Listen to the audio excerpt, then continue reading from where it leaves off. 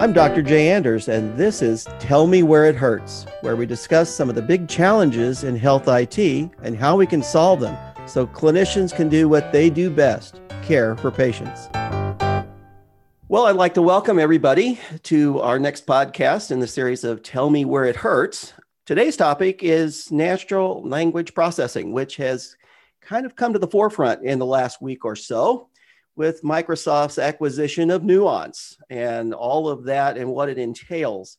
So we're going to talk to Tim O'Connell, who is he's a practicing radiologist and founder of Emtelligent. He and his Emtelligent team has developed one of the world's first deep learning medical natural language processing engines.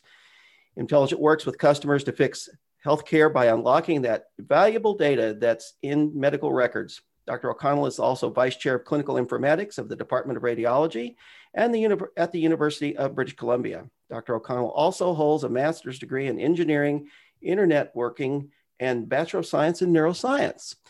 So today I'd like to welcome Tim O'Connell. Thank you, Jake. Good morning to you.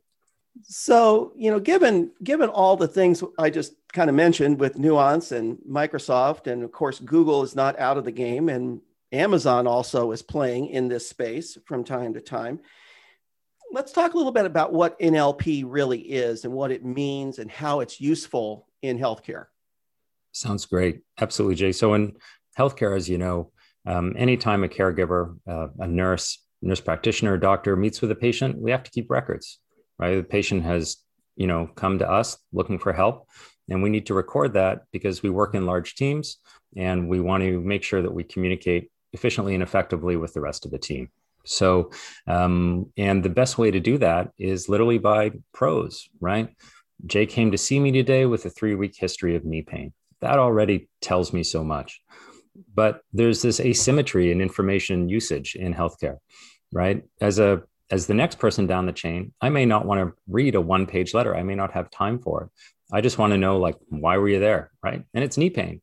So, or I might want to look in your chart and because maybe 10 years later you show up with knee pain. And I want to know if there's a history of knee pain. So NLP is a technology that allows us to do that, right? It is a technology that allows us to deal with this asymmetry in information storage and then how we need to use that information later, right? Think about a researcher. Maybe they want to find all the patients who had a history of knee pain because then they want to look at their MRIs or something like this to try and uncover some, phenotypic thing. So NLP is a technology that can help us solve that by having computers read and understand this human prose and then structure the information. Interestingly, there's a lot of confusion out there in healthcare IT regarding what NLP is, what its definition is, what it's made for. Mm-hmm. That's a great description of it. But there's a lot of confusion with how AI plays mm-hmm. into NLP and vice versa. I mean, your company has made a very great engine that does this, but can you explain a little bit the difference between AI and what natural language processing is? For sure, Jay. I mean, AI is a very broad umbrella term. It's a really useful term, and I hope people keep using it. But really what AI means is a computer or machine that's doing something that mimics what a human would do. One thing that humans do is we read notes and we understand language. We communicate with each other. And NLP is the branch of computer science that is computers reading human-produced text or even computer-produced text and understanding it and doing something with it. So it's more that, just like machine vision is a type of AI, so is NLP. When you think about your space in the NLP world and all the people who are playing in that right now, some with very, very deep pockets, what makes Emtelligent different and how do you see yourself fitting in and competing, and what do you offer that's different than some of the more mundane things have been around for years? For sure. It's a great question, Jay. And, one of my favorite stories from tech history, and I've got a copy of Thomas Watson Jr.'s memo right here, is that he wrote it in 1963. And it says, last week, CDC had their press conference during which they officially announced their 8800 system. I understand in the laboratory developing this system, there's only 34 people. And then he goes on to say, contrasting this modest effort with our own vast development activities, I fail to understand why we have lost our industry leadership position by letting somebody else off of the world's most powerful computer. So David Goliath, is a famous story from history. And sometimes it feels like that for us as well. But we're different for two reasons. One, we're very lucky to have our chief technology officer, Dr. Anup Sarkar, who did his PhD with one of the most famous people in NLP, Dr. Arvind Joshi at University of Pennsylvania. And Anup has been working in NLP since 1992, 1993, particularly in the areas of machine learning and deep learning and NLP. And we've taken Anup's talent and knowledge and skill, and I've worked with Anup to really try and build our NLP engine in the way that care providers want to use NLP. And so first and foremost, this really is something produced by a care provider and an NLP expert to solve the problems of care providers in healthcare. This isn't something that a bunch of people working alone who are NLP experts have produced.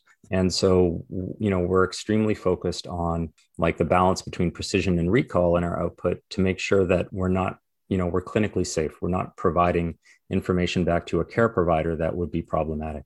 And the feedback we've been getting from our customers actually is that, they've tried all the big names and they like us better. They're like, you're more accurate, your approach is better. This is something we can build into our products. Whereas when we use the competition, that's not. Always doing it better is a great thing. Absolutely. There's also a lot of cloudiness in the market right now along the lines, and I can't imagine this ever happening, especially in a rural healthcare setting where connectivity is bad and you don't have computing power and you've got to do something. But this whole idea of hanging a microphone in the middle of the room and recording everything that's said in some kind of magic, and that's the way it's described. It's magic happens in the background where all of a sudden it deciphers what I'm saying, what the patient's saying, what's important of what I'm saying and what the patient is saying. And when I think back of my conversations as an internist in an exam room, I'm talking about the patient's family. How's grandma doing? Did you ever go to that trip you were planning to do? Things like totally unrelated to why the patient is actually there. It's that kind of art of medicine. So all that's going to go somewhere. It's in a computer. It's starting to decipher everything I say. So what's your take on that? I mean, I find that fascinating and impractical, but that's, a guy who's been in internal medicine for 20 years. Well, Jay, you're the expert there for sure. Right. And most importantly, you're the expert in the care provider patient relationship. Right. I think there's so many issues with regards to this. I'm not at all poo-pooing what sounds like a magical and potentially wonderful thing. Right. But I mean, many patients come in to discuss something deeply personal with you. And there's that idea of the care provider patient relationship. So to record literally everything that is said in the room, first of all, can change the dynamic. To send it off to a company, a complete recording of that, with no sort of sense of what's in camera or X camera, there's security issues around that. And then let alone the fact that you and I both know that we are continually distilling what our patients tell us into what are the important facts, right? Patients will misspeak. We all do, right? You switch around words. You say, you didn't when you meant you did, and that sort of thing. And your body language can easily imply what you actually meant there. And the care provider knows that. And you don't correct a patient. You don't go, well, no, you told me you didn't have knee pain, but you just said you did, right? You know what they mean, and you record it.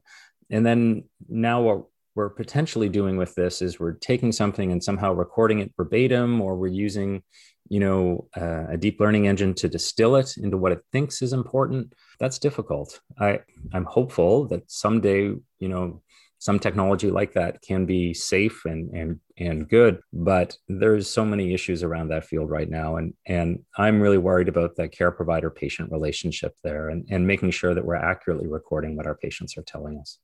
One of the things I would teach my residents and medical students at the University of Illinois is watch your patients come down the hallway. Always. And go into the room. Yeah. Just watch them. Yeah. You'll learn so much about why they're there, how they're feeling, how you're going to interact, all of that, which is little nuances of healthcare and how you're going to approach a patient. Yeah. But I just don't see that kind of Mike in the sky approach working very well when it comes to all the other things surrounding patient care and a patient visit. The other Absolutely, interesting thing that Jaden. I've been reading about and talked to other people about is how physicians want to dictate their notes. They've dictated forever. Yep. Some people are now great typists. In particular, my primary care, she flies on that keyboard. I've never seen anything like it. She is a marvel. But most physicians, they want to talk or dictate their notes. But out in the marketplace, there's this idea that that's a panacea for everything. Now I can just dictate, and I don't have to worry about it anymore. It's going to decipher everything I say, and it's going to take over completely the fact of looking or typing in or tapping in certain elements in a note. Yeah. Because you know as well as I do, sometimes structured noting is very, very easy and actually very accurate and fast. You don't have to speak it. Yep. So what's your take on that about NLP being the overall overarching, we can fix it all?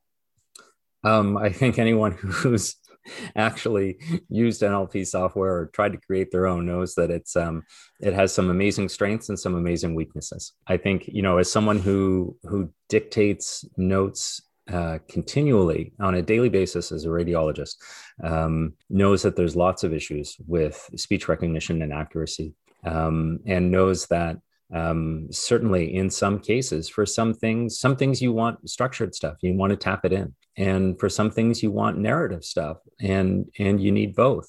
And the idea that you can take a really complex narrative, right? Like, in cases where patients have pancreatic cancer, and we're trying to describe the extent of the tumor and how it relates to the adjacent structures, which is really, really important for hepatobiliary and general surgeons, to somehow take the almost infinite ways we could describe that and then somehow auto turn it into a structured note that would be accurate 100% of the time would be an extremely difficult sort of micro task here, just as sort of one vignette as to what some people are working on. And it's not to say it's not possible. Like, there's the whole idea with deep learning. If you've got an infinite number of notes, you can achieve 100% accuracy. But the problem with deep learning, as we know, is that it has failure modes that humans would never make, right? If you, let's say you show a machine vision thing, a chest x-ray that's upside down, it might say it's normal, right? Whereas I could teach my 5-year-old child that an upside down chest x-ray is just an upside down chest x-ray.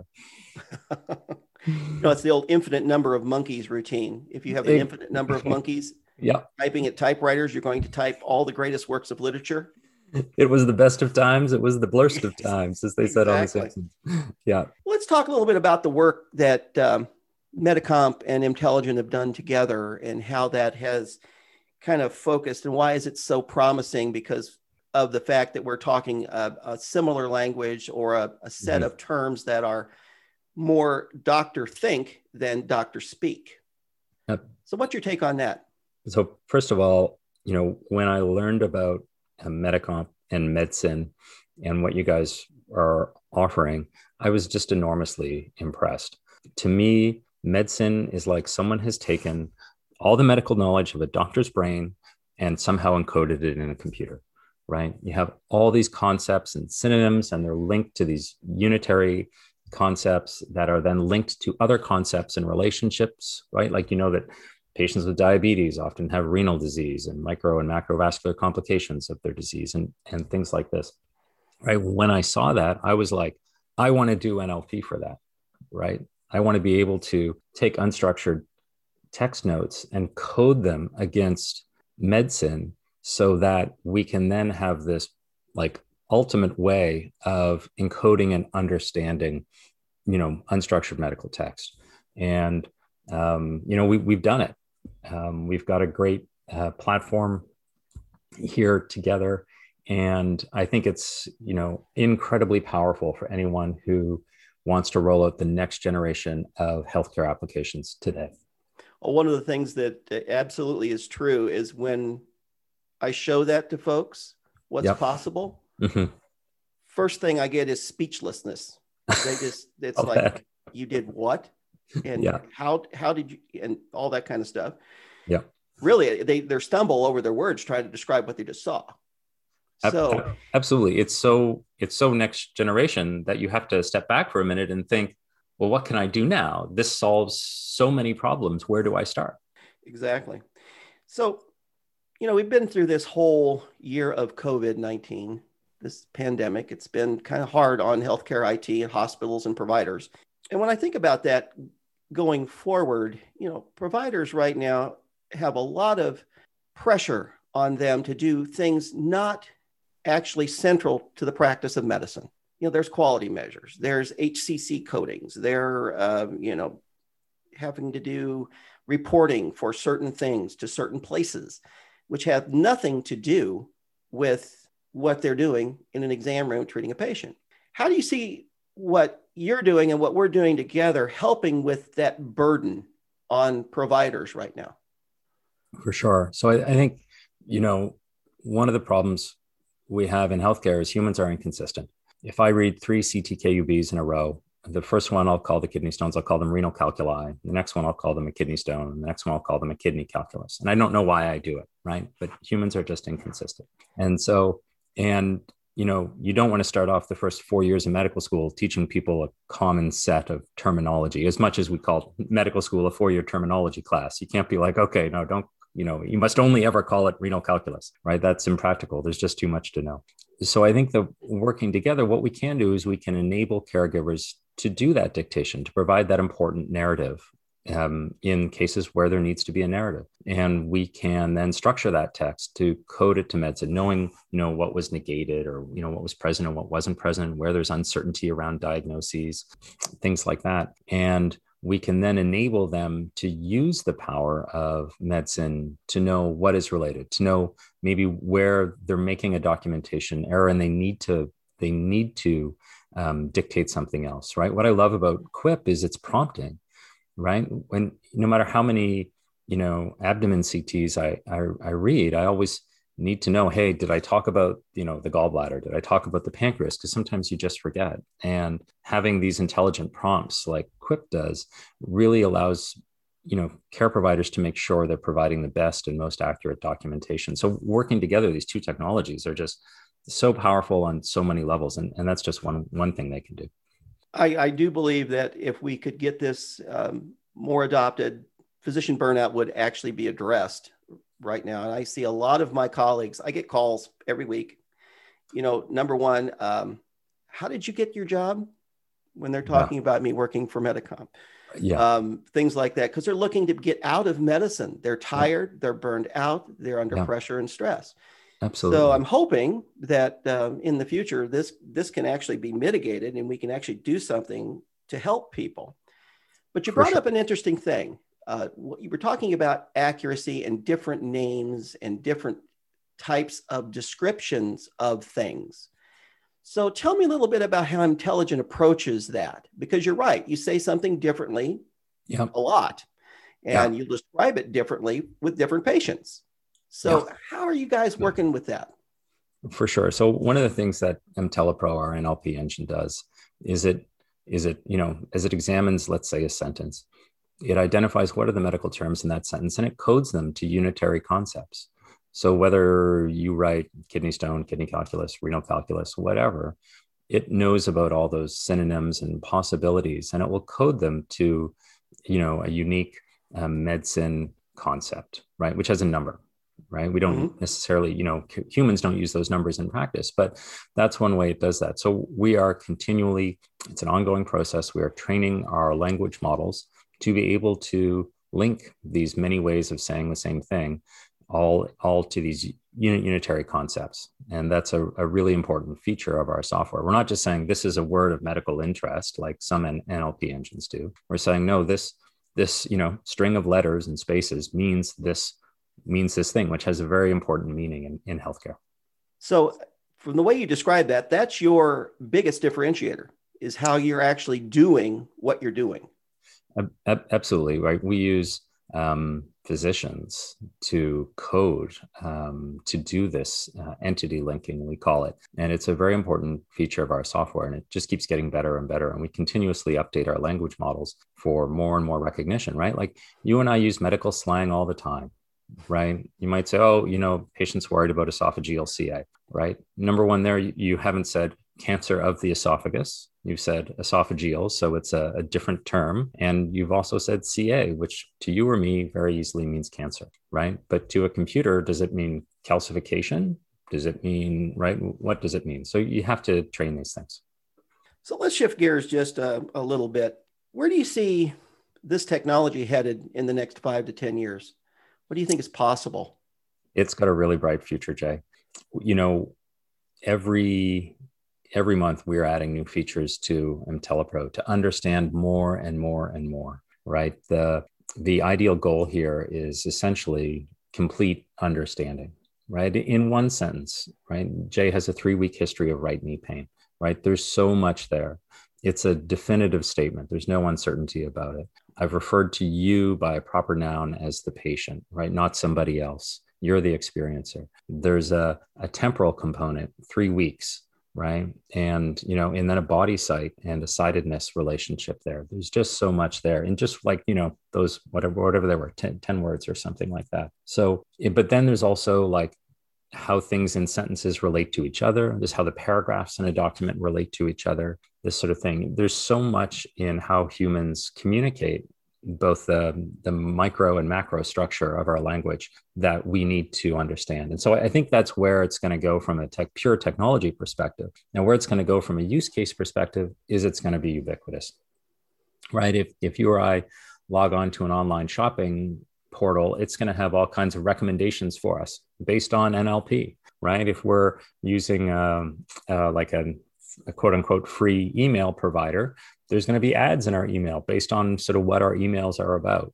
And so, this kind of pervasiveness with NLP in the non-medical world, we're already living in it. Now, if you can reimagine healthcare with NLP to be able to do things like, we work with some hospital customers who are in the process of building AI models to continually scan patient charts and nursing notes to find complications of care and, halt them before they progress.